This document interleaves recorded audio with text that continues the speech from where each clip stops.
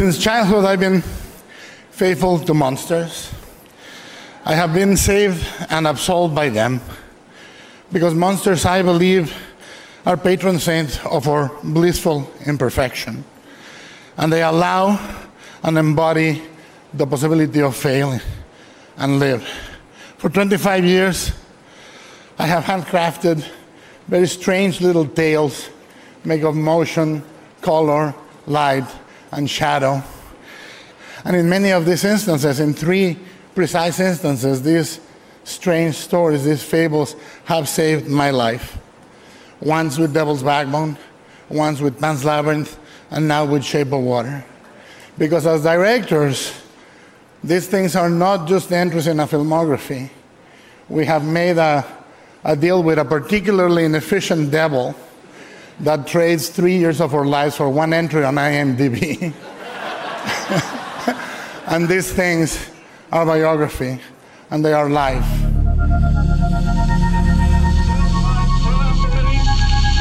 That the only thing we have to fear is fear itself. No. Be afraid. Be very afraid. There is nothing to fear except God. Whatever that means to you. Do I look like someone who cares what God thinks?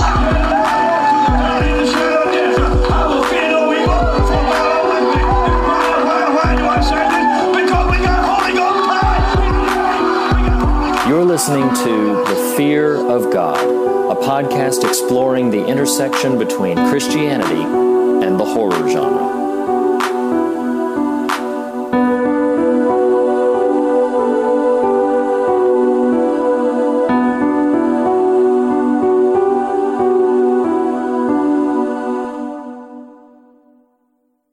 Hello, everyone, and welcome back to The Fear of God, your favorite podcast on Tuesdays that are conversations about the intersection between faith and horror, hosted by friends of nearly 2 decades named Nathan and Reed, one of whom is very skinny, one of whom is not as much. Wait a minute. And Are you trying to? Is this like an intervention all of a sudden? Dude. No, not quite. Although I don't know what that voice was, because usually with me is one Mr. Nathan Rouse, because my name is Reed Lackey, and typically with me is Nathan, but he's not here at the moment because he said something about having to go back to the laboratory to clean up after somebody or something, and he was looking for some finger food. I think I can't quite remember exactly what he said. It was something like tastes like chicken tenders or something. I don't remember exactly what it was. Oh, there you are, Nathan. There you are. You know, I feel like I used the finger food joke on that stupid veterinarian vampire cannibal movie. Raw is the food. I couldn't remember the dumb title of that movie. That movie is terrible. That movie is not terrible. It's terrible. Yeah, it's terrible. I mean, I can be real now. I was just, not real then. Anyway, yes, I'm back from the lab. I found my finger. I got it surgically reattached. Rather poorly so, I might add.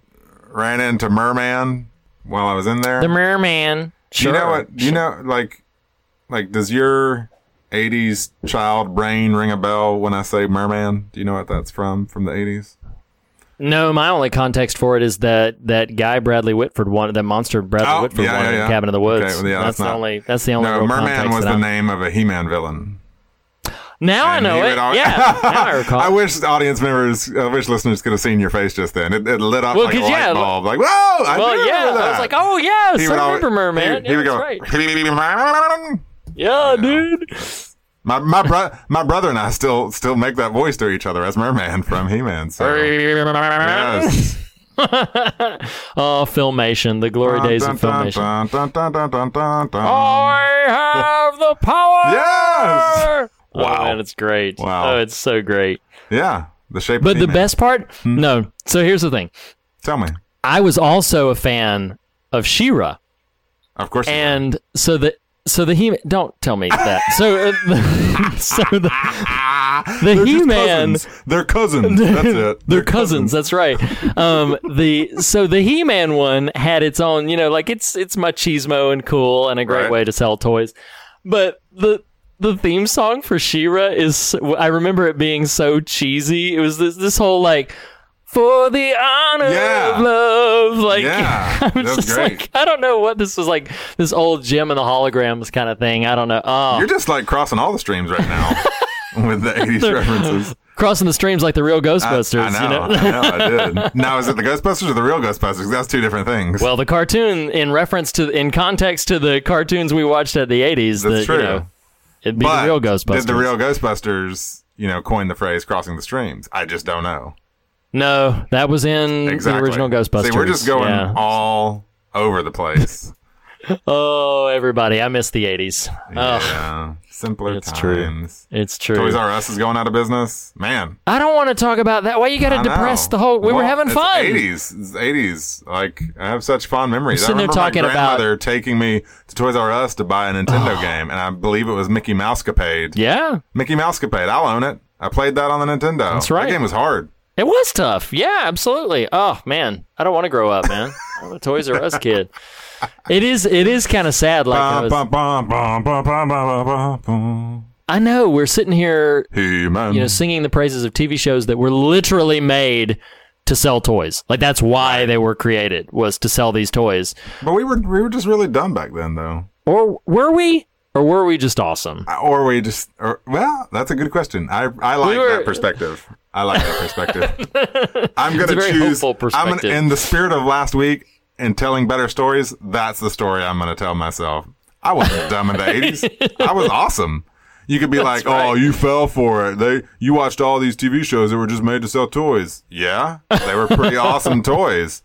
And I left a bunch of them at the Seafoam Motel in Panama City Beach, Florida one summer. And that motel was so nice, they kept them for a year. And when my family went back the following year, they had all our toys. All our He-Mans and G.I. Joes. That's an awesome story. That's right. G.I. Joe! We didn't even talk about the real American hero. I know. Oh, my gosh. Knowing Fighting is half the battle. Wherever there's trouble, G.I. Joe is there. That movie was great. I don't mean the live action crap. I mean... No. The cartoon movie. Yes, yeah. Globulus. Like the legit. Cobra Commander. Nemesis Enforcer. Yeah. He was the man. Oh my gosh. That's a great movie. That's a great Do you remember, speaking of movies of these cartoons, hi everybody. Cobra. Oh, that Rise of Serpentor, but no, how about like the Transformers movie, but like before the 20 Michael Bay versions, they cuss in it. Yeah, and it was so scandalous that they did. Yeah, Optimus turns into Rodimus. Yeah. Oh man, how traumatic that we had to watch him. Orson Welles was the voice of Unicron, right? He was. Orson Welles. I'm telling you. Citizen Kane directed and then, starts his career with Citizen Kane. Where does he wind up? Voicing the Transformers cartoon. That's right, everybody. Yes. Hey, welcome to America. Everybody needed a paycheck. Everybody still needs a paycheck. That's true. Dude, if you've never listened... Hi, everybody. I think we're inadvertently doing a What You Watching of like 40 years ago at this point. Hey, what you watch back in 1985? If you've never listened to, just Google up Orson Welles Google up, YouTube up, whatever you. If you've never, thing they say. I just in real time, it's happening right now. It's going to be a thing. Google you heard it here first.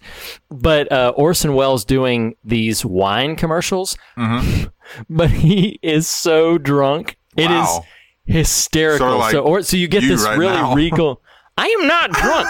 So you get this really regal Orson Welles voice, but then whenever they go the take, he's like, they're like, all right, take 16. He's like, oh, the French wine is so like, it sounds like it you have to go and YouTube it up because it's just Orson Welles commercial, and I'm sure that'll be the first thing that pops up, and it's hysterical, and you'll laugh aplenty. We'll take your word for it, and then we'll all Google up after this is done. You don't have to take my word for it.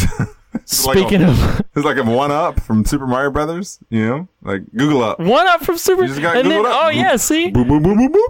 Speaking of 80s, you just Yeah. name dropped Super Mario, and I just name dropped a deep cut on Reading Rainbow because you don't have to take my word for it. So everybody, we're living in the 80s right now. It's a glorious time. It's a glorious time to have been raised in the 80s. In the 80s, this movie took place in the 60s. That just happened. Turns out I really am just dumb. I'm not awesome.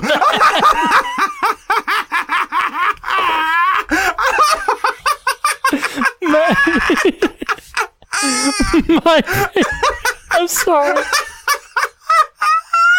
I'm so stupid. My favorite part about that is listening to the sustained hiss as you realized you were like, speaking of 80s, this movie takes place in the oh my gosh. For the record, I knew it wasn't the 80s. I'm not that dumb. Just in the moment, I was going to say 60s, and then I second guessed myself. Fact check me, Reed. When does this stuff take place? 62. Okay, 1962. Yeah, I was right. Yeah. I was right. Yeah. Oh, no, you were right. That's when all the merman humping happened, you know? It was, oh, wow. Yeah, so everybody, if you didn't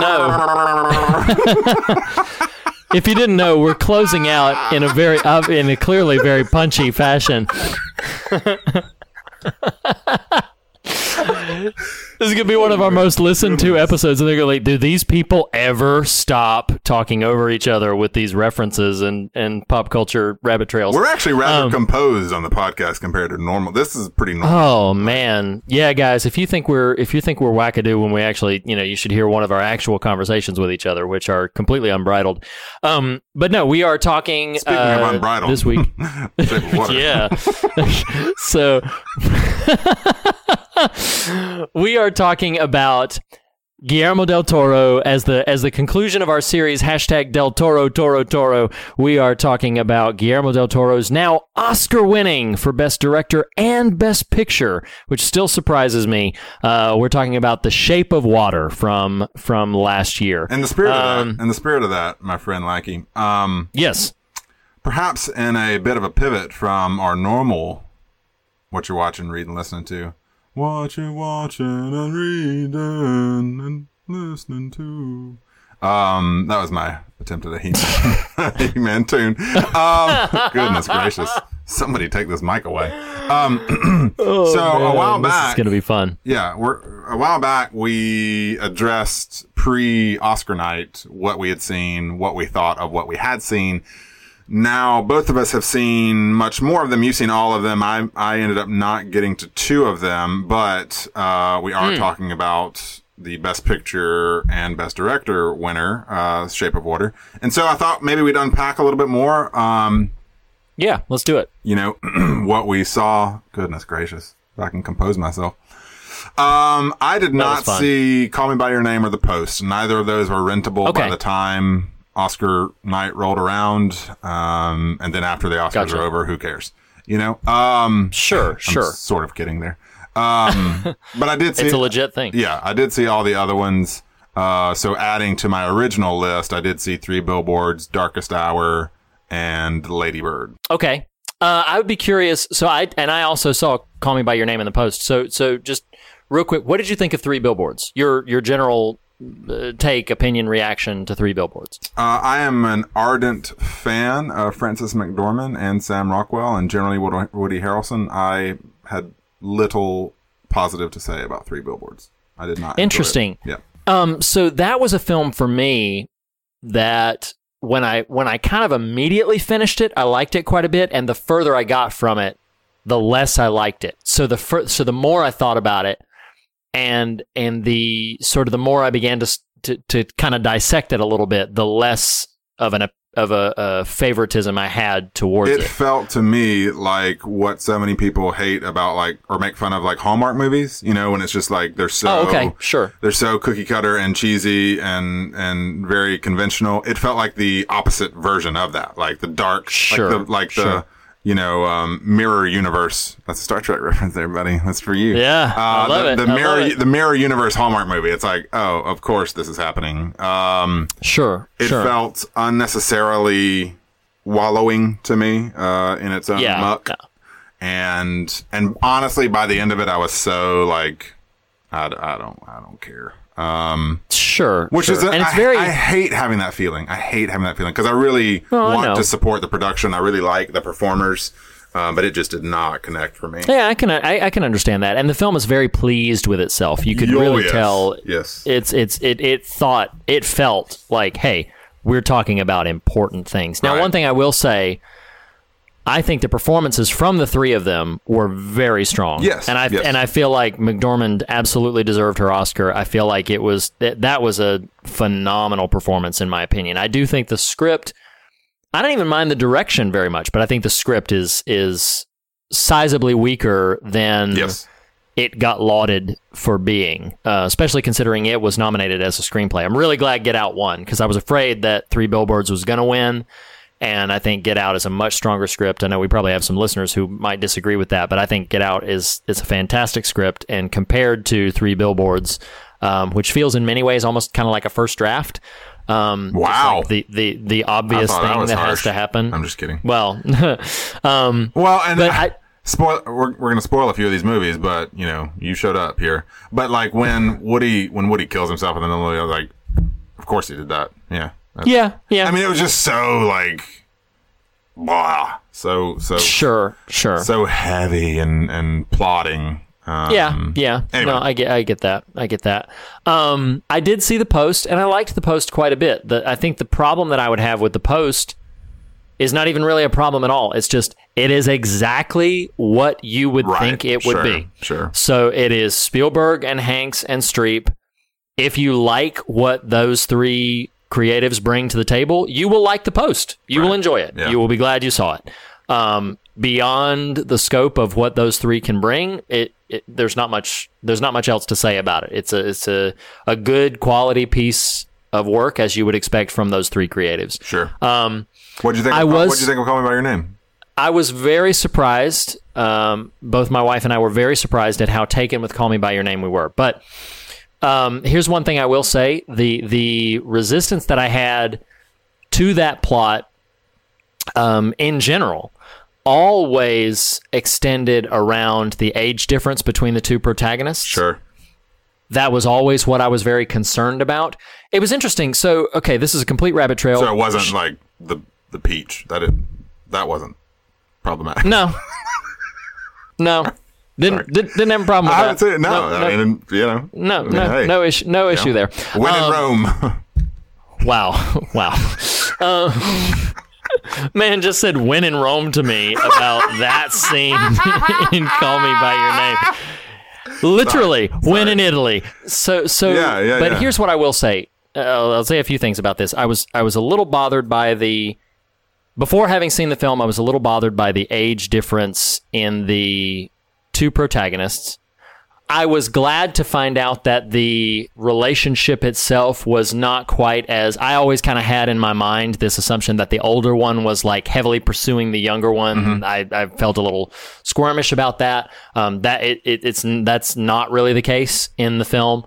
So, but yes, people who might be put off by the fact that it is very much an adult, dealing with very much a 17-year-old. That is a reality to the film. And if you're bothered by that from an either, sort of a squeamish perspective or a moral perspective, I'm not even going to disagree with you because that is an element of the film. And then I'm going to end with some praise for it. The other thing that I will say was, people are not going to believe that I'm bringing all this into it, but I'll be as brief as I can. Did you hear about a recent scandal on American Idol? And it wasn't not at all. No. To call it a scandal is a bit too a bit too serious. Like when the Cold War took place, I'm very ignorant of this, so please, okay. All right. Here's what happened. So American Idol in its new version has 3 new judges. Gone are Simon Cowell and Paula Abdul. The 3 judges are Lionel Richie, Katy Perry, and Luke Bryan. And they had a contestant who came in, and of course, Katy Perry's catalog is what it is, and contestants frequently made jokes about some of the, the judges' staple hits. And so when this one contestant came in, he was clearly very shy and a bit starstruck, and they said, have you kissed a girl and you liked it? And this contestant, this 19-year-old, said, actually, I've never kissed anybody. I've never been in a relationship, and so I've never kissed anybody. And Katy Perry was like, get over here right now. Like, come over here right now. And so he walked over, and she, extends her cheek, and she says, here, and he's like, just a peck on the cheek. And she's like, yeah. So he kisses her on the cheek, and she's like, come on, you didn't even make the smush sound. Come on, what is it? And so sure enough, he goes in for another one. She turns her head at the last second and pecks him right on the lip. So then, and here's the thing that is about it. In the moment, my wife and I were watching it, and in the moment, it's a very sort of cutesy pop culture moment. It's a very sort of like, oh, this is, he's got a kiss from Good Luck. His first kiss was Katy Perry. Oh, yay, blah, blah, blah. Well, when it aired, there were, and I kind of understand. At first, I was like, come on, everybody. But then I heard a couple of points that I was like, that's a very good point. And I'm going to loop this back into Call Me By Your Name in a second. So basically, some people were like, hey, Katy Perry should not have done that. I think she maybe did something a little inappropriate. And so then, like, one person on Twitter made a point that I thought was a really good point, where it said, let's reverse the genders for a second. Let's say Luke Bryan did that to a 19-year-old female contestant. And it's like, yeah, that would have pushed all of the inappropriate buttons, which let me know in that moment. And I'm just sort of commenting on the cultural moment. So that's what I'm identifying here and looping it back into Call Me By Your Name. I was realizing that the authoritative allowances that are almost instinctively given to many people to females versus males in those kinds of conditions might be a bit broader than given to females than what would be afforded to males, because in that moment it felt almost like a cutesy pop culture moment versus what the reverse would have felt like if the genders were reversed. Looping it back into Call Me By Your Name, it was one thing that I was sort of considering when I was thinking about this, is like, okay, well, how would this story have felt if it was an older, and my mind just started playing with all these things, an older male with a younger female, or an older female with a younger male, or two females? What would because in the story it's two males. So what would it have felt like? How would it have felt differently? What would it have been like? And so that sent me on sort of a rabbit trail. There are two things that I would absolutely praise Call Me By Your Name for. The first of them is it's beautifully and sensitively crafted. Like, just in general, like all the praise that's heaped upon it from a film craft and storytelling perspective is well deserved. It very, very much, like, it made me want to go to Italy in the summer, because evidently everybody just walks around in their bare feet and eats apricots, and that's all they do. But the other thing that I will say is, without spoiling a very emotionally sensitive and important moment in the film, the parents of the teenager in the film are phenomenal. And the parents, the relationship that the parents have with each other and that they have with this teenager is astounding. And that is maybe where a lot of the praise for the film sort of is rooted and anchored. So that was a very long diatribe to show you my thoughts on Call Me By Your Name. I have not seen Call Me By Your Name. I have literally never watched an episode of American Idol. So you gave me quite the education, There it is. I mean, there it is. At least about one little moment. Yep. Yeah, there it was. I'm going to leave all of that right there. So the Post and the Call Me By Your Name. So I also saw The Darkest Hour and Lady Bird. Yes. What'd you think about those? So I did see Darkest Hour. It was better than I expected. That's about the sum of it. I did see Lady Bird, and dude, I loved some Lady Bird. I really did. Did you? Yeah, I did. I was worried that hype would kind of sink that ship a little bit. And sure, there's a world in which if I'd flashed back, 8 weeks when I first started hearing rumors about it and murmurings about it, that if I'd seen it, maybe even more so. But my wife and I watched it together. We cried our eyes out together. It was a lovely movie. As parents, I love Laurie Metcalf in that. As parents of daughters, it had a lot of really sort of heartbreaking things to say and comment on. And yeah, I love Lady Bird. I would happily encourage anyone to watch that. So wow, awesome. And what? Yeah. So, well, what about you? Were there others left? So no. I mean, I liked Darkest Hour. I did like Lady Bird. Most of the film. So I saw all of them. I saw Phantom Thread. I was impressed by all of them, but not blown away by any of them. I was not really very enamored with really any of the Oscar noms this year, and largely I felt like this will be ultimately a rather forgettable year, which is why, and this is why when we were pre-briefing this, thought it might be good to talk about this, is because the ones that I will walk away remembering, hands down, are Get Out and The Shape of Water. And of course, The Shape of Water won. Do we think that it deserved its win? Because here's what's interesting, and this is we've already talked for a little bit longer. It's my fault, but a little bit longer than I expected to. But this is kind of the question. I heard, and I think. Please correct me if I'm wrong, because I either read this in one of the articles and attributed it to you, or you told me this. Don't throw me under the bus here. No. Or you told me this, that it felt like The Shape of Water was the safe choice for Best Picture. Now, if you A, didn't say that, or B, did say that and no longer agree with it, then clarify. That feels a bit, accusatory there, Lackey. It's not meant to be antagonistic. That was commentary I heard that I passed along to you as food for I might have heard it in the same place. Yeah. Sure. But it's interesting because, like, for a movie like The Shape of Water to be considered a safe entry for a Best Picture is pretty significant.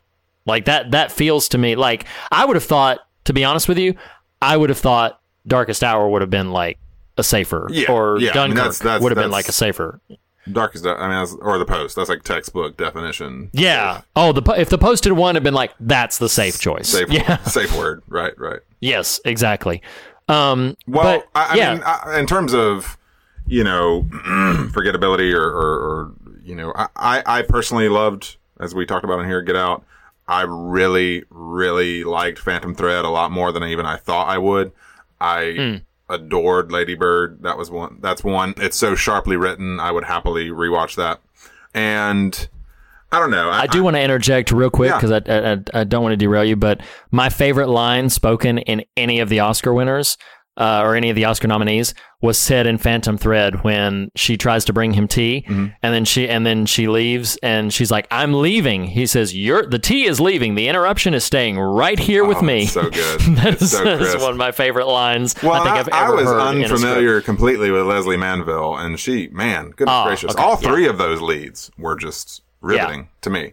As far as Shape of Water goes, I think Shape of Water suffered for me from, and this is not playing a card that would be revealed later in our talk, even though we're already at probably the 30-minute mark. I think Shape of Water is not a movie I went to see thinking this is going to be in the Best Picture conversation. And so then was just kind of surprised. Sure. In other words, sometimes you'll see a movie ahead of time. I remember this, and people are going to jump on me if they're super fans of this. I remember watching Michael Clayton years ago. Months before it entered the conversation, and then it did, and I was like, really? Maybe I missed something here. A little bit similar sort of scenario here, where Saw Shape of Water kind of had an appreciation for it, would not have in that moment put it in the Best Picture bucket, and so then when it starts getting a lot of that talk, kind of surprised me, and then when it won, it really surprised me again, not because I was like, what a terrible movie, just sure, it felt so unexpectedly in the mix. But maybe that speaks to or validates what you're saying in terms of it is memorability of the nominees. Sure, it is remarkable. I believe, and I would need to go back. I know that it's not the first one nominated. I definitely know it's not the first one nominated, but I think it's the first Best Picture winner that would be remotely considered science fiction. I think that it is. I mean, it's one of those funny things where it's like I heard it attributed as the safe choice, and I'm sitting there thinking, like, you're calling a film where it wasn't me.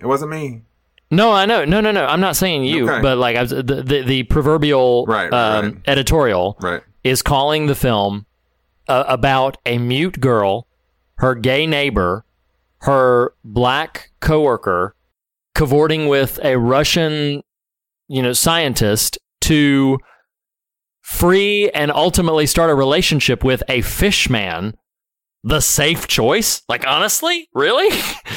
And I'm thinking that it was remarkable to me that a film that felt so, I don't want to necessarily say politically charged, although maybe I should, because there's a lot of politics going on in the film, but like a film that felt so charged socially with some social sort of touch points to be considered or regarded the safe choice just struck me as odd. I did think it would win. Really? It was my pick. I knew. So is this all about just validating you, Reed? Was this a long-winded way of, you tell this American Idol story, or like, I'm just trying to get to the part where I say, I knew it was going to win, and here we are. Listen, it's been a hard week.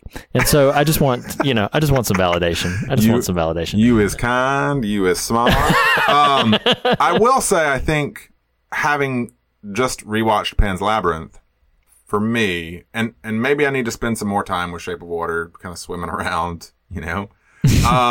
but Pan's Labyrinth is so pitch perfect. It really is. Yes. I mean, we gave it a 9.5. It's true. Listeners, if you have not checked out our Pan's Labyrinth conversation, go back and listen to it. Because, it's... Pardon the pun, but let's just dive into the Shape of Water here. I mean, we're here. It's got a very particular shape. I will say that. But okay. That's all I'll say. So... Goodness gracious, this movie. You know what's okay? So here's what's really funny about that. Tell me what's funny. So we had shout out Scott Roach, longtime listener. We adore you. Thank you for sticking with us for so long. So, but he had asked on social media. He had tweeted us directly and said, like, what's your thoughts on the sexuality of the Shape of, in the Shape of Water? And to be honest, even in the midst of this conversation, I don't remember seeing that. Yeah. So he tweeted us directly, and sorry, Scott.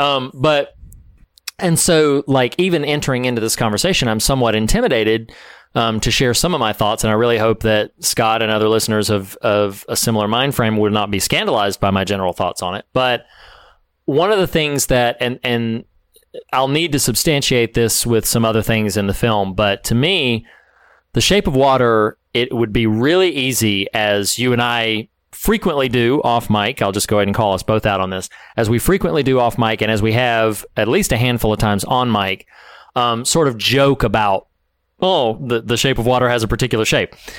But to me, and I definitely feel that the film is, although I do think sexuality is a very deliberate component. Sure.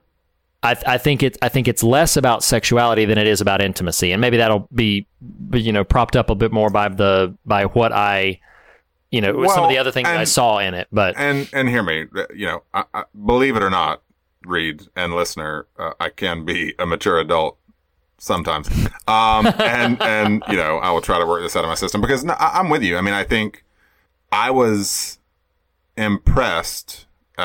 We're here we go. Shape of Water. I was impressed. Let's dive in. I was impressed with Del Toro's willingness and the expressed sexuality of Sally Hawkins' character. Sure. I was like, sure. You go like because I remember, and hear me. I'm not sort of endorsing or passing judgment one way or the other. I'm simply saying, like, we are so used to an extremely male version of sexuality presented in film. Right. Yes. That to see such a feminized version of it was, as this happens sometimes, you see what is a normal paradigm, the same actions, the paradigm gets switched and it jars you. You know what I mean? Yeah. You're like, oh, wow, I'm not used to seeing this expressed in a movie, but I really shouldn't have a problem with this because of all the other things I'm kind of okay with when it's male characters exercising their sexuality in other films. So I don't know. I really applaud him that. It is clearly very intentional. I would agree with you that, stepping out of my juvenility, if you will, that there is a very strong conversation about intimacy, about connection, and like, on the one hand, I'm very much with you. It's about intimacy. On the other hand, I do think he's very much sort of making this sort of feminine sexual empowerment kind of story too. You know, she is very I much think you're right. Yeah. exercising her own agency throughout the story, regardless of the sexual component or not. Anyway, Sure. well, let's dial back a little bit in terms of and just like get into the shallows a little bit. Sure. You know, I think I was so there. A listener could accuse me of not liking this movie, and I don't want that heard. There's and we can get into this a little bit later. You and I may have said this on mic before. I know we've said it off pod, but there's a way in which I feel like Shape of Water starts to overstay its welcome, if not actually does, but that's a structural sort of thing. That said, I was so thrilled with like the conceit, because I had not seen a trailer before going to see it. Oh, wow. So okay. I did not remember all that. I knew was Del Toro and some buzz. You know, that's really all I knew. Sure. Yeah. And I just loved, I can't remember the actual sequence of the cut here, but Octavia Spencer and Sally Hawkins' observance of bringing Doug Jones, the merman, we'll just call him that for shorthand, the merman, into the story. And I just loved the notion of like, you know, in a world of blockbuster tentpole, I mean, Infinity War's coming at the end of the month. I'm not sure when this will air. Yeah. Maybe that week. Right before it. Yeah. Right. Yeah. Where, you know, Thanos is destroying the universe or something.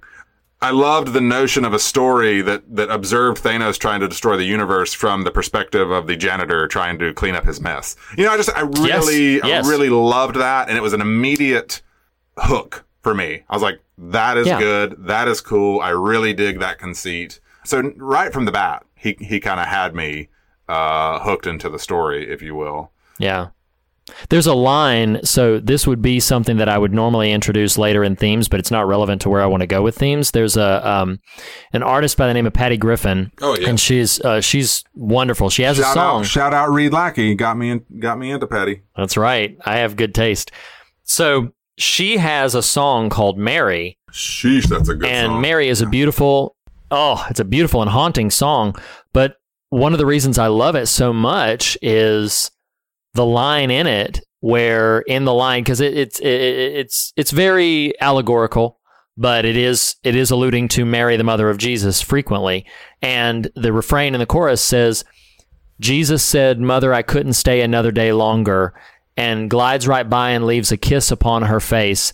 And while the angels were singing his praises in a blaze of glory, Mary stays behind and starts cleaning up the place. And I found that beautiful and poetic and haunting and wonderful. And yes, so all of that to echo and prop up this idea of like, yes, that there's substance happening in the custodial workings of these big grand things happening. And I think that's one of his, first of many smart decisions in telling this story, is to tell it from that perspective. Well, and it's just such a fun, again, you have to think of it from the standpoint, like I really didn't know anything about the film going into it.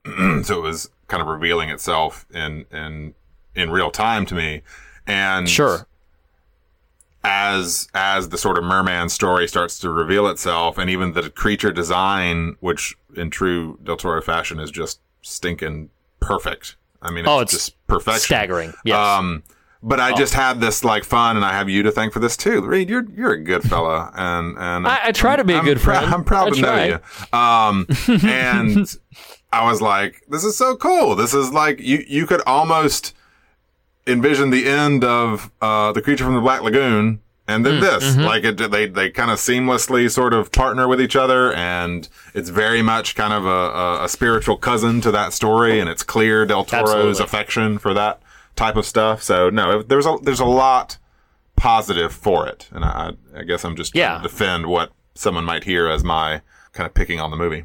Well, and to be honest, I was intimidated to go into this conversation because I didn't know quite what I would say about it, and I didn't know exactly where to begin. There's a somewhat, I won't call it an on-the-nose theme, but there's an overt theme of, sort of just the otherness of people. Right. And I definitely think that theme is worth, mentioning. It's something we talk about on the show frequently.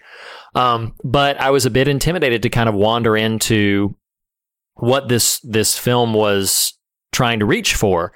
And I think part of that is we discussed last week Pan's Labyrinth, and Pan's Labyrinth is deep and rich and ambitious, and the metaphors are abundant. Nearly every 5 minutes of the film has some new thing that you could parse out and dissect and discuss that 1 5-minute sequence. Sure.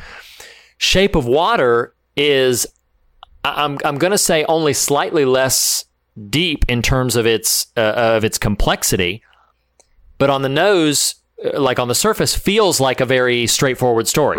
Right.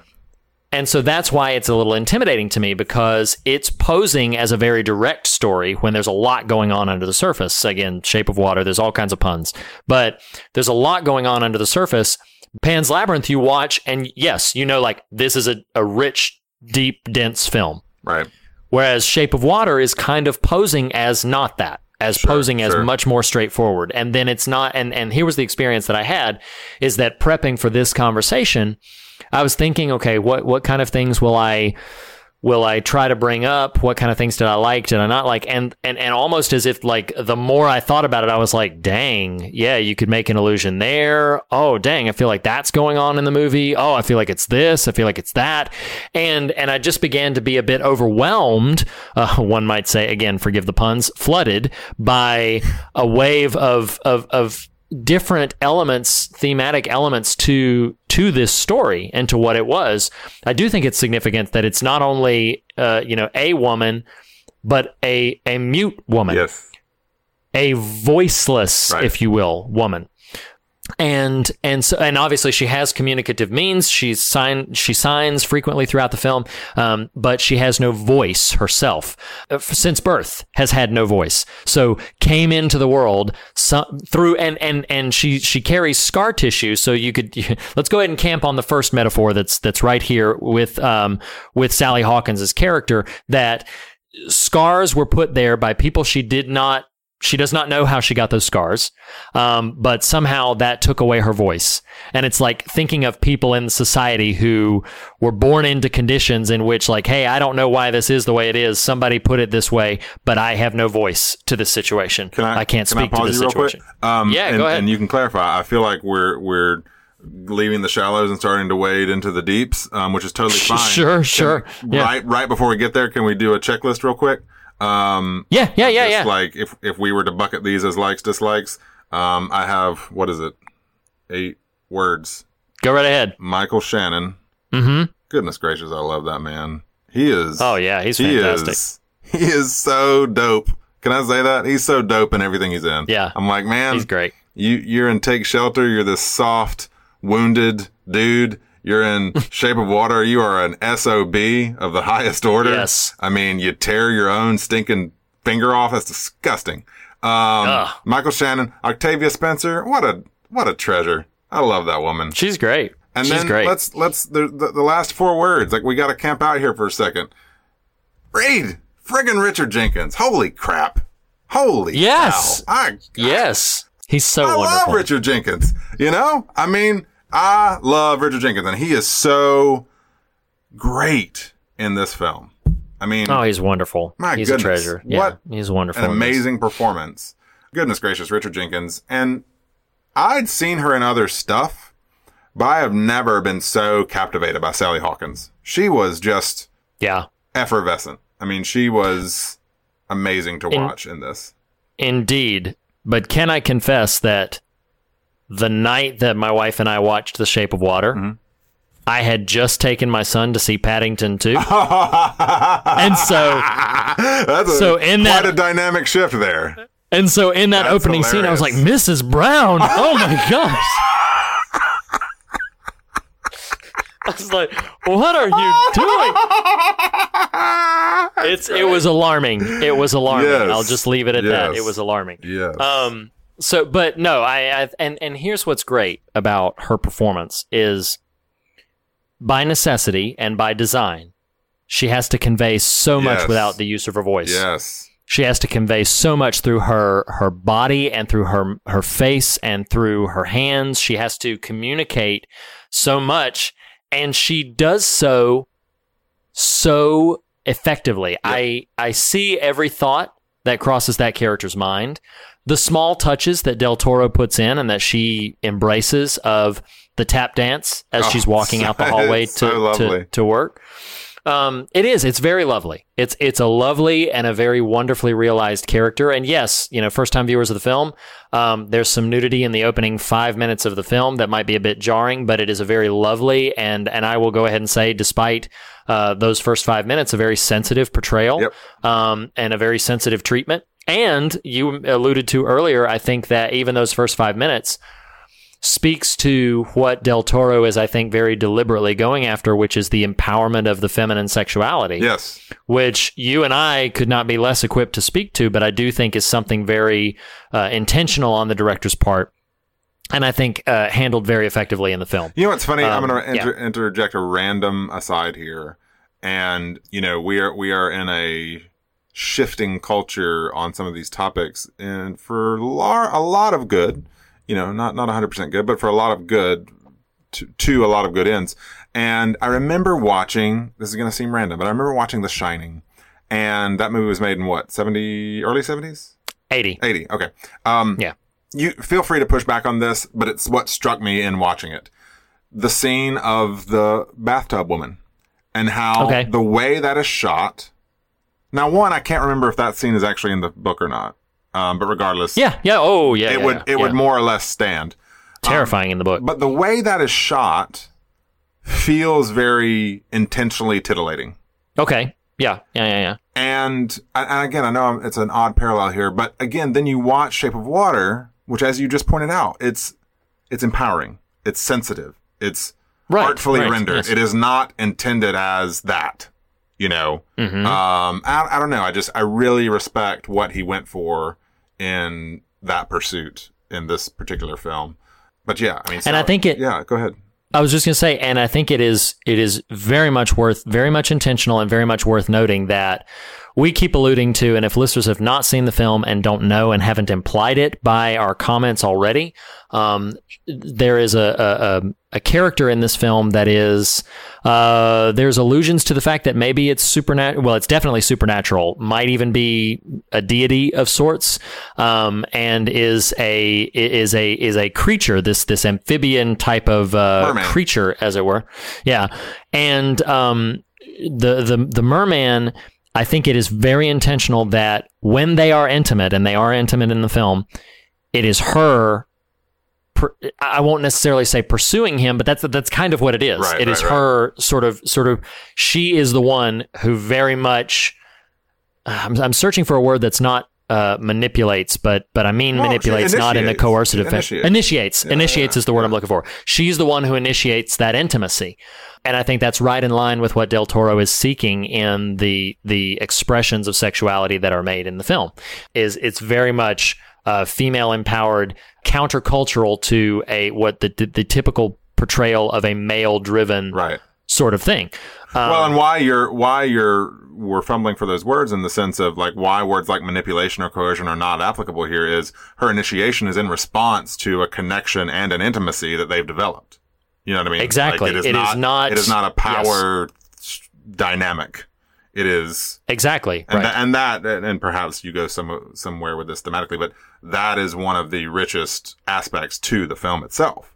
I wholeheartedly agree. Yes. As many great love stories are, it is not born of power dynamic and struggle and or abuse, but out of intimacy and connectedness across a particular sort of divide. In this case, being his shunnedness for the literal thing he is, her operating on the fringe of society because of her own mute nature. Like these. Yes. I mean, in one of the most beautiful scenes, let's say, of the year of cinema, when she is in heated debate with Richard Jenkins, and I think my Lord, I think her word is, he doesn't see me as incomplete. Referring to. I have the quote right here. Okay, and I'd like to say the whole Please. thing. It says, "When he looks at me, the way he looks at me, he does not know what I lack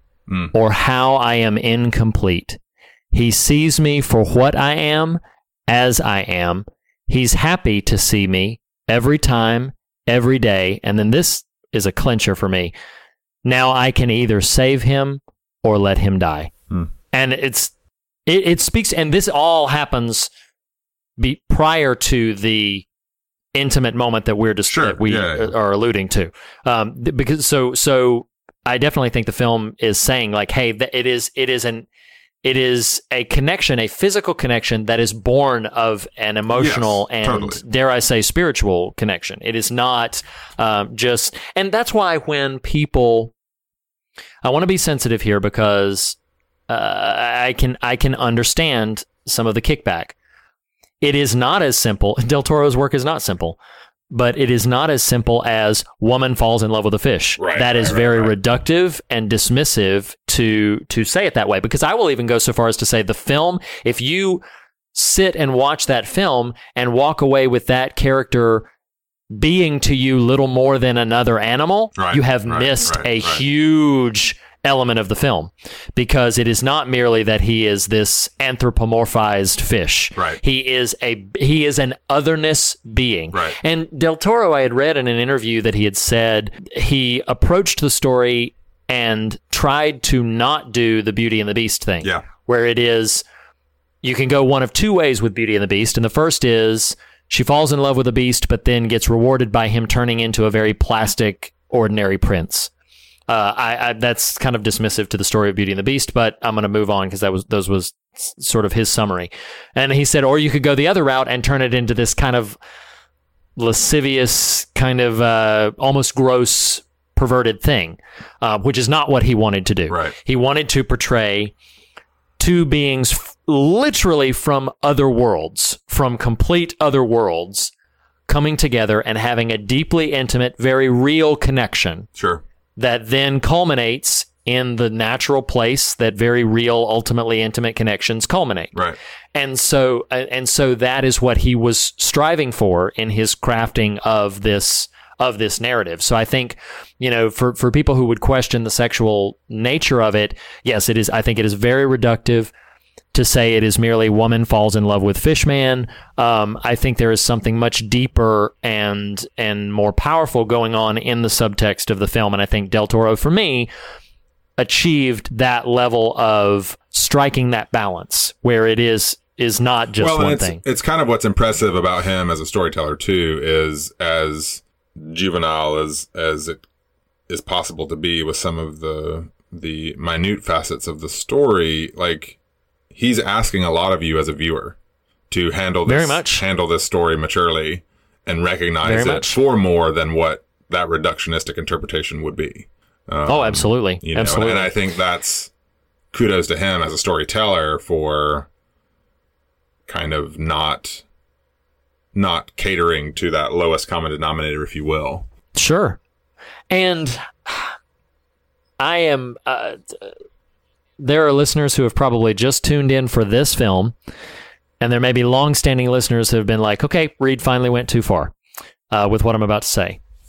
We mentioned in Pan's Labyrinth, and I think we may have mentioned it in other places in our series, that Guillermo del Toro was raised Catholic. He is now a lapsed Catholic. So he is in a very specific place where, because he was saturated with it so much as a child, Catholicism largely informs much of his narrative prowess as a storyteller, but at the same time, he does not currently adhere to organized religion. He is a lapsed Catholic, and he is not a religious person. I think to present him as such would be a disservice to him. But at the same time, you cannot divorce his religious upbringing from the stories that he tells and how he interprets these archetypes, as it were. When I was mulling over exactly how to approach this story, I could not get away from the line that Michael Shannon's character Strickland says when he essentially thinks he's killed the creature towards the climax of the film. Yeah, spoilers aplenty. He thinks he's killed the creature, but then the creature resurrects. And when the creature resurrects, Strickland has a line where he directly looks at him and says, I think he uses a curse word, and then says, "You are a god."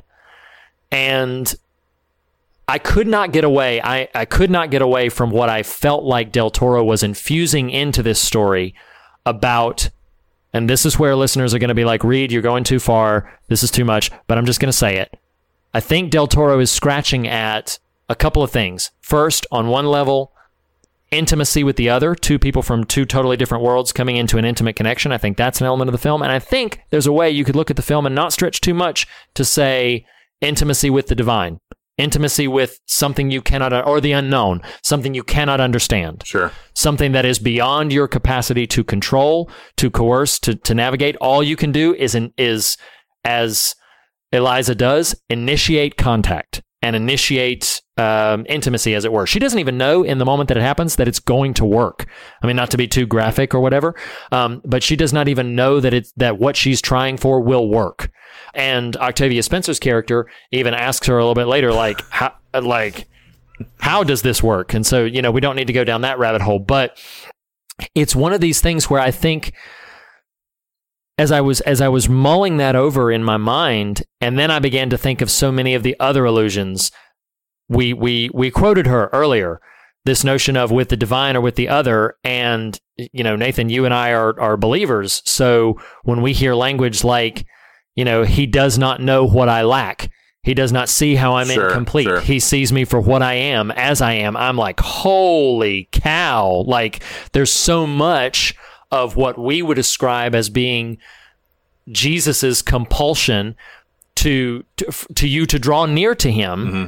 that is present in that kind of language, that kind of acceptance, that kind of open-armed acceptance of, and even getting to the degree of, because there's a scene, the less we say about what happens to that poor cat, the better, but there is a scene where, he is accosted, as it were, by a cat, and things don't go well for the cat. I'll just leave it at that. But Richard Jenkins' character says, when he's explaining it to Eliza, says he's a wild creature. He can't be other than what he is. He's a wild creature. And so then in my mind, as I'm going down this trail, all these things about, you and I have talked about how unsafe it can be to be in a relationship with the divine, and how the old Narnia quote that no, he is not safe, but he is good, and all of these different things start to sort of connect and start to bubble up in my heart and mind as I'm thinking about what's playing out in this film. And I think it is sizably significant that these people from these disparate places, you get your voiceless woman in Eliza, you get your African-American coworker in Octavia Spencer's character. I need to just pull up IMDb so I can actually have the cast characters' names here. But and then you get Richard Jenkins' character, who is gay and is unable to gain some traction in the professional world. It's largely alluded to because of his orientation. And then you get the Russian spy, who is essentially an immigrant. I mean, there's politics all over. Sure. This little microcosmic grouping of people, and they're all brought together by a being, as Richard Jenkins' character would say, it's a him now. It's not an it. It's a him. They're brought together by this being to protect and to get to know and to sort of understand as best they can this other being, mm-hmm. that is not only the disparate others of the world, but is a disparate other of the supernatural world, sure. of the of the something else. And I don't know. It's just like the further I get from it, the more that kind of speaks to me on this very subtextual and perhaps subconscious level about how willing we are to, as we've talked about on this show before, bucket people and categorize people and compartmentalize people and put you're this, right? So you fit into this category. Whereas relationships and interactions and long-standing friendships and connections on a deep spiritual subtextual level do not break down that easily. Right. They do not fit those molds. And the harder we try to make them do that, the more frustrated we will become, the more we'll be like do you recall how, and again, Del Toro is a very intentional filmmaker. Do you recall how deliberately biblical, but also deliberately Old Testament Strickland, Michael Shannon's character's name, his language is? that his language is very much, he's like, God made, like we're made in the image of God. And then he's saying this to Octavia Spencer, which it's a very disrespectful thing to say to her. He said, we're made in the image of God, like God looks like me, or even you, but probably more like me. Right. Oh, and it's like, that way of seeing things. Well, and I wonder, and I don't want to take away from what you were, sort of inferring thematically there, but to maybe add another dimension to it. For me personally, I hope this makes sense. I think there's a little more punch. I'm with you, Shannon's characters after he shoots the merman and you are God or whatever that exact line is. Like, yes, that we can play with that and tinker with that. But I almost think there's something more instructive to not deify the merman in the sense that, and again, I think your thematic idea totally works and is worth exploration. But I also think there's this interesting way the movie keeps pushing you to ponder and empathize with the other. And what I mean by that is you got this outermost circle of, well, you could even say the Russian spy, but Michael Shannon's character, the white, traditional, conventional man, we're made in the image of God. Oh, yeah. He is not. Like, that's the outermost circle. Well, then, unquestionably, maybe even Octavia Spencer is next, who though a minority is still a able-bodied minority woman. Yes.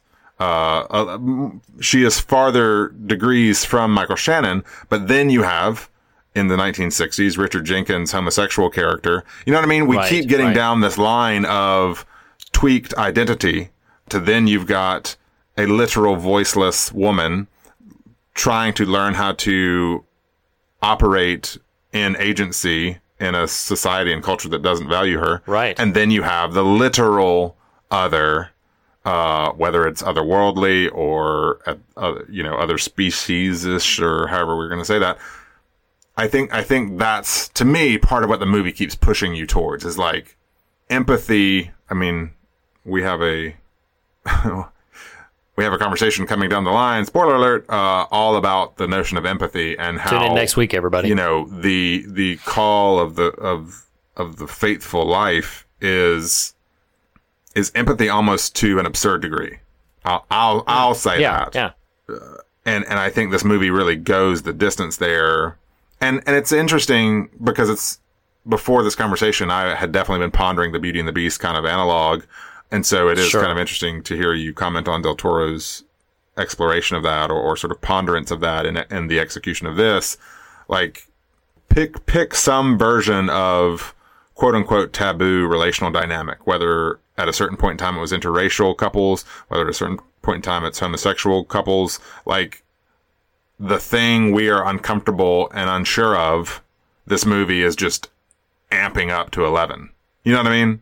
And sort of inviting you to, in almost a real literal way, like, where on the spectrum, where on the paradigm are you in this lineup of characters? You know what I mean? Right. I don't know. I am, like, I don't want it all to hear me take away from what you were saying, because I think what you were saying is really valid. No, I don't. Yeah. I just think, for me personally, there was something powerful about just when the literal other, which borrows a little bit from what you were saying, when the literal other is in your midst, on down the line of varying degrees of other, what do we do and how do we approach and what does empathy look like? What does, it's almost like our reference to randomly Planet of the Apes a couple times over the last few months, of when in the Planet of the Apes, the physical apes are starting to be more human than the humans themselves.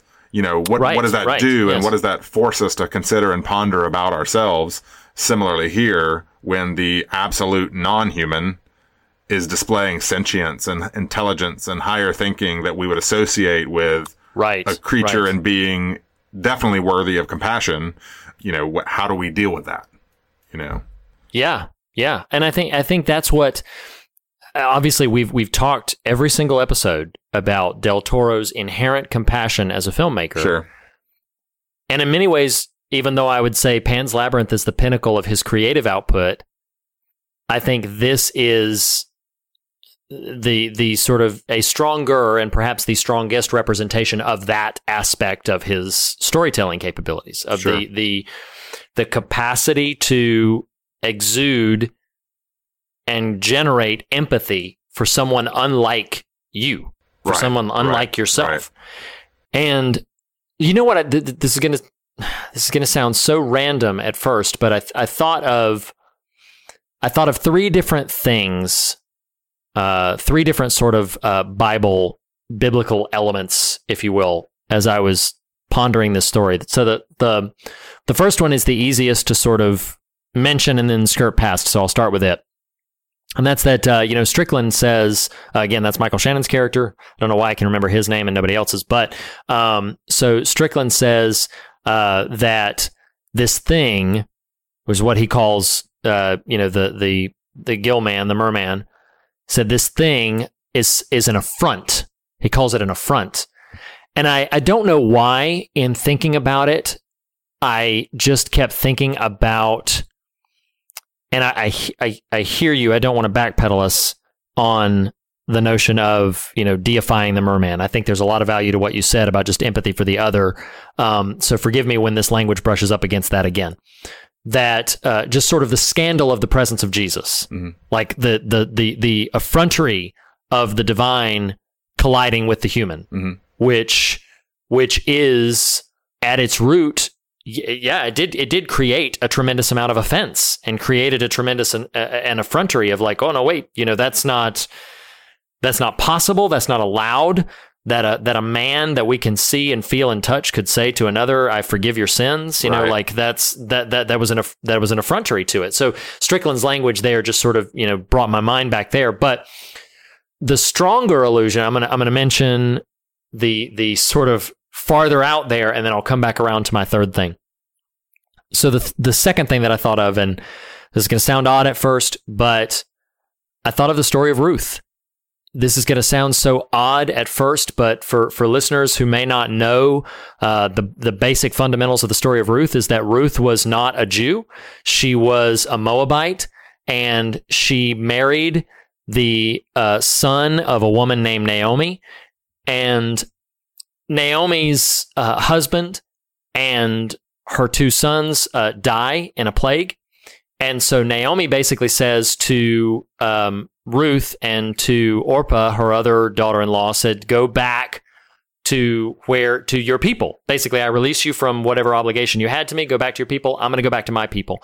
And Ruth says to her mother-in-law, she says something that we take a lot of pride in, and then I'm going somewhere, I'll connect it back to Shape of Water, and then I have yet a third thing to say. Listeners, bear with me. So Ruth says to Naomi, she says, don't urge me to leave you or to turn back from you. This is in Ruth chapter 1. Where you go, I will go, and where you stay, I will stay. Your people will be my people, and your God, my God. Where you die, I will die, and there I will be buried. And here's what stuck out to me so much. I don't know if you remember this or not, but like in the opening segments of the film, because she lives kind of tangential to this Cineplex, this multiplex. Right. And I always thought it was so odd, and I didn't connect the dots until I was sort of rabbit trailing down this. But she's watching a film. She's watching an old film from the 50s. That film is an adaptation of Ruth. It's an adaptation of the Book of Ruth, and that's on the marquee, like the Book of Ruth. And so then I got to thinking about all these connections about like Ruth in the story in the Bible. She decides to go with Naomi, and as a result, she's basically saying like, I will be part of your world. I will give up my world to be part of your world, which is, spoiler alert, everybody, the exact thing that happens in the final moments of The Shape of Water. Is that Eliza abandons the human world to go and be with her new love, as it were, who heals her and makes her whole and resurrects her, and then goes off and does that. And so all those pistons are kind of firing off in my brain. And that led me back to, so you have the effrontery of the contact of Christ being with the divine and the human. And then you have the story of Ruth and abandoning sort of what you were to embrace something other, as it were. And then I thought about the blind man in the temple And the blind man in the temple, as I know it from the Gospel of John, I believe it's chapter 9. I'll look it up in a second. But the blind man from the Gospel of John who is healed by Jesus, but when his eyes are open, Jesus is gone. And Jesus is nowhere to be found.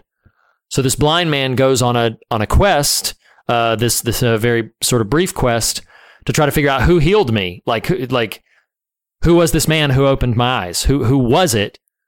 And then he is accosted at every side by the Pharisees, who are like, hey, this man healed you on the Sabbath, so if he did this for you, he's a sinner. Right. If he did this to you, he broke the law. He did this other thing. And then the man's friends abandon him.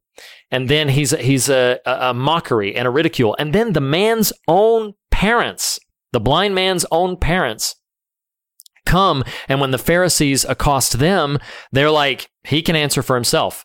And the scripture even calls out that they're scared of the Pharisees. And so they abandon their own child. And then the Pharisees say to him in John chapter 9, and it said, they said to him in verse 16, how can a sinner perform such signs? And then they're just accosting him, saying that this was a sinner. And then in verse 24 of John chapter 9, it says, a second time they summoned him, the man who had been blind, and say, give glory to God by telling the truth. They said, we know this man is a sinner. And verse 25 is what I honed in on. He replied, whether he is a sinner or not, I don't know. One thing I do know, I was blind, but now I see. And there was something connecting all of these dots together, something about moving beyond the world you know into a world you don't. Sure. Being invited by something potentially offensive or affronting into something unknown. Right. And then to have as your only basis, I don't know how all this works. I don't know the ins and outs. I don't know the ups, downs, the particulars of this law, that law, anything. But to say, okay, I was blind before and now I can see, like that level and degree of mystery just really, it sparked something in me. And I don't even know that I have the full context right now to articulate a bumper sticker button to put on that about the shape of water. I only know because we explore, we don't explain. I only know that that's an exploration that the shape of water, in thinking about it for this conversation, awoke in me. This idea that there are things beyond our comprehension, and we would love to neatly categorize and neatly compartmentalize them. Well, and it's David Gushee, whom reference heavily at the top of the year, as opposed to a shift, would call that a paradigm leap. When we the notion of what you're describing, in the sense that we throw up our hands at the accusers and say, I don't know, but this is what I know. I once was blind, but now I see. And I think so much of faith is simply that. It's not recitation of this edict or that decree or this law or that verse. It is simply, you know what, guys, I really don't know all the things you're talking about. I do know this. Yes. And in that I will walk or swim, as the case may be. And so no, go ahead. And like the Samaritan woman at the well, who had a similar confession, though not as poetically expressed, where she basically, after her conversation with Jesus, went back into the city and said, come and see a man who told me everything I ever did. Right. Just the simple acknowledgement, as it were, that he knows me. Right. He knows who I am.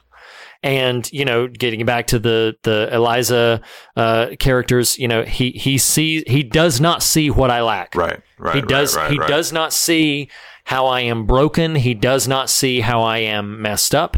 He does not see how I am inferior, how I am beneath. Right. He does not see that. And I think there's a real significant power to the undercurrent, the shape of water again, the undercurrent of this story's theme that of that level, that degree of acceptance of the other. Isn't it funny how often we, in our comings and goings, use aquatic metaphors and don't realize it until we're literally talking about a movie called The Shape of Water? It's true. Yes, it's very true. Well, but sorry, I feel like right. you keep wanting to wind us down, and then I just keep getting ramped back up. But like Christ himself said, not necessarily about water, but about wind, that, you don't know where the Spirit's going to go. Right. It is a thing unto itself. You can see the effect, you can see the impact that it has, but you cannot tell where it's coming from or where it's going. And that degree of mystery is something akin to what we as believers are invited into, as it were. And so yeah, that's shape of water, everybody. Call it the shape of living water. The shape of living water. Oh, you did it. You did it. Way back in our John Carpenter profile, you busted out the great hymn, Because They Live. And now here, once again, the shape of living water. Come on down, brothers and sisters. Dear Lord. The water is fine. So, all right. So, yeah. If anyone is here today who has not been baptized before, we do not sprinkle at the fear of God. We immerse, brothers and sisters. I think I could appropriately be accused of perhaps baptizing the shape of water in all of my thoughts. But that's just what it made me think. It's just what it made me feel, guys. It's just what it made me think about. Don't get self-conscious about that. I'm applauding you. All right. There it is. So Pastor Lackey, any other final thoughts? No, I will say we will say it again, but if you have any other thoughts about any of this, then we'd love to hear them, because I think my thoughts are still sort of forming. Let me ask you. So I feel like this conversation has been very shaping to my feelings about the shape of water. What are your thoughts on, to elaborate, and then to ask for your thoughts, to elaborate a little bit on, I made this reference earlier. When I initially saw the movie, I referenced earlier the sort of overstays its welcome. There was this feeling just structurally, and I think you made a reference, I don't remember if this was on the podcast, it was not on this one, but on the podcast or just in you and I conversation, about the escape happening where it does. Yes. Sort of just in the narrative. That maybe as a viewer we are sort of bought in, and that's the sort of high point, action-wise. Although again, it feels like the climactic moment. Right. It's not in the film, but it feels like it should be. And so I don't know. I remember the first time I saw the movie having this feeling. Well, and that again, I feel like I'm backpedaling to more. Where I'm moving back to the shallow end of the pool here. Okay. All right. Yeah, that's probably appropriate because we're about to exit. Right. So that's right. We got to dry off. Got your flip flops. Right. There's a part of me, and maybe you can help me engender a little bit of sympathy towards this moment. There's a part of me where the dance black and white fantasy sequence. Oh yes. It feels really odd and maybe late, maybe too late. To really plug into, but I can understand that. Those sorts of moments, like by the end, I started to feel like, okay, I got what you're putting down. I'm ready to be done. And I think visually, so the only defense I would give of that scene, because it very much is, in a film that, despite its fantastical premise, is very steeped in realism. Sure. That moment feels very of a different film. Yes. Of a different kind of film. Because remind me, there aren't other sort of imaginative fantasy scenes like that, right? No, but the two things that it is a culmination of or two things that I would immediately think of. I think first, it is kind of a visual representation of what they are doing in the emotional realm. They are feeling each other out. They are having a dance of sorts with each other. But the second thing is, it is very much a culmination. We see her throughout admiring and mimicking people doing these little dances, doing this, the dance on the stairs, all of these different things. And so in that sense, I prefer a fantastical imagining on her part where she sees herself dancing with this creature than any version of trying to make that moment actually happen between the two of them. So in that sense, while I agree that it feels like it belongs in a different movie, I kind of think I understand that that's kind of what it's going for, in that it's trying to visually represent a culmination of all of these little two steps that we've seen her do throughout the film, and the emotional resonance of what she's been doing with this creature ever since she first encountered him. All right, yeah. So I can get behind that. All right. Do you feel like let's getting the pool boy David S. Pumpkins down? Yes. Yes. Let's the lifeguard. The lifeguard to this conversation. Save us. Good old David S. Pumpkins. So as we do on every film that we cover, we rate in a very specific metric, that of Mr. David S. Pumpkins, the Tom Hanks Saturday Night Live character. And so we rate these films on their style, their scares, and their substance, and then we aggregate that into a number. And as we've seen, that will reflect basically our feelings about those elements of this film. May or may not be directly attributable to the accreditation of the film at large, but in the realm of style for this film, one thing that I remember thinking when the Oscar came up for like production design, I remember thinking like, a lot of people thought like, oh, maybe it'll be Blade Runner, maybe it'll be Dunkirk or whatever, but I was like, it's going to be Shape of Water, because I felt like this film had such a distinct visual style. And I feel like, again, we spoke earlier in this conversation about how it is a very complex and very deep film posing as a very straightforward narrative, which I think is a very tight rope to walk on. So for that regard, I'm going to give it a solid 4.5. Ding down to the 0.5 for reasons that, just listen back to our conversation. You'll understand why there's some complication to the narrative.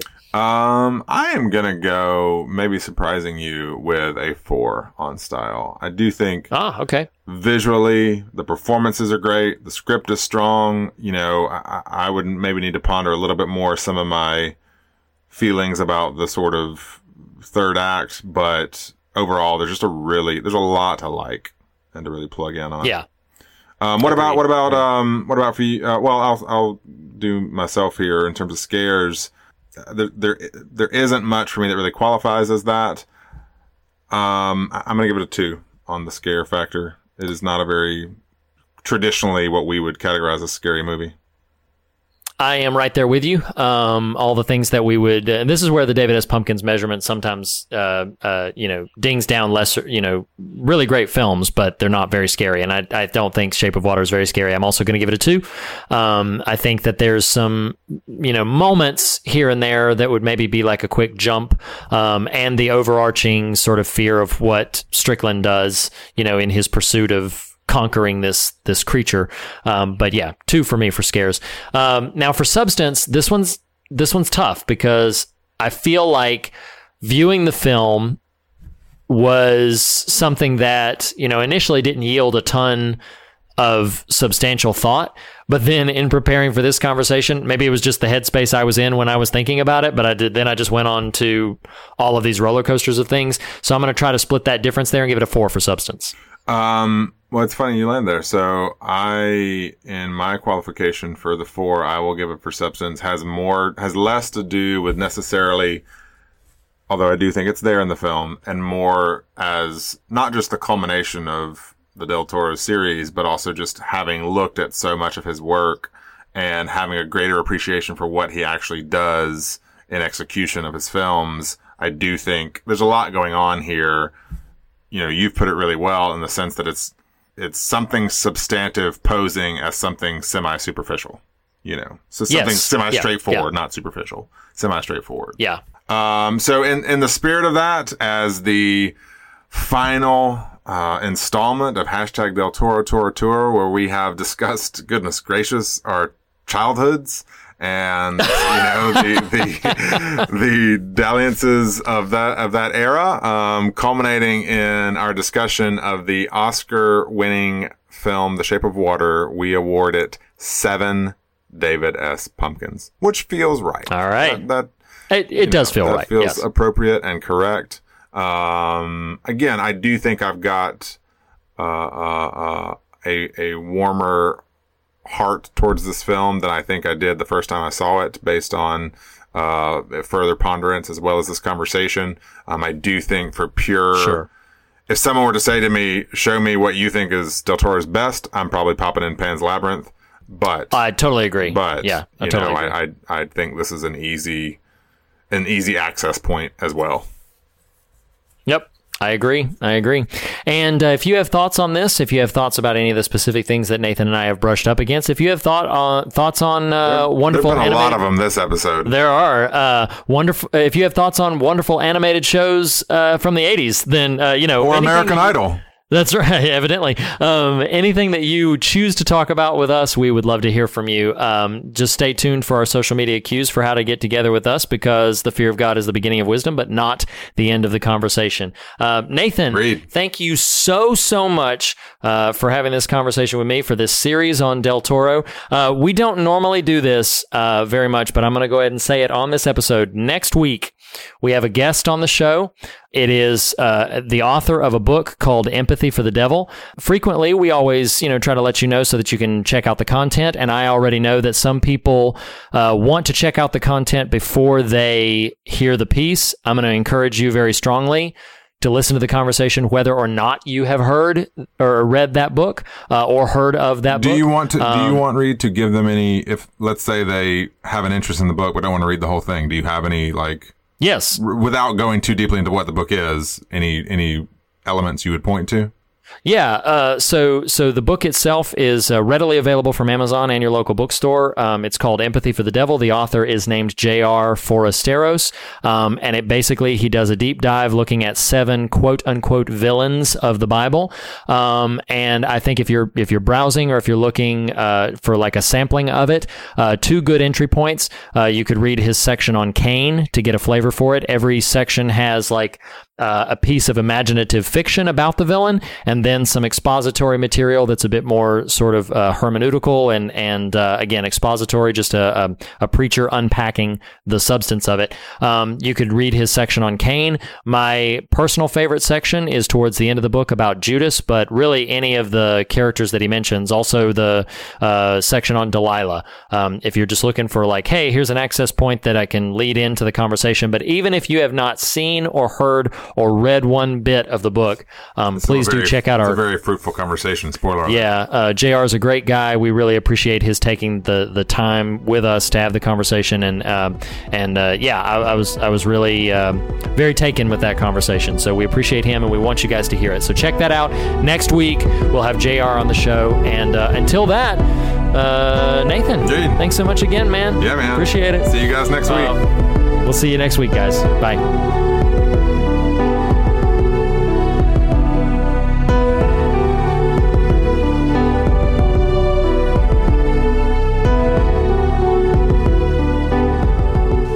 The fear of God is the beginning of wisdom, but it is not the end of the conversation. To continue this conversation, you can follow us on Twitter at The Fear of God. Visit us on Facebook to comment on one of our posts or to post there yourself. You can follow Reed on Twitter at Reed Lackey. You can follow Nathan on Twitter at The Nathan Rouse. Visit morethanonelesson.com to leave a comment on this post or any of the official episode posts.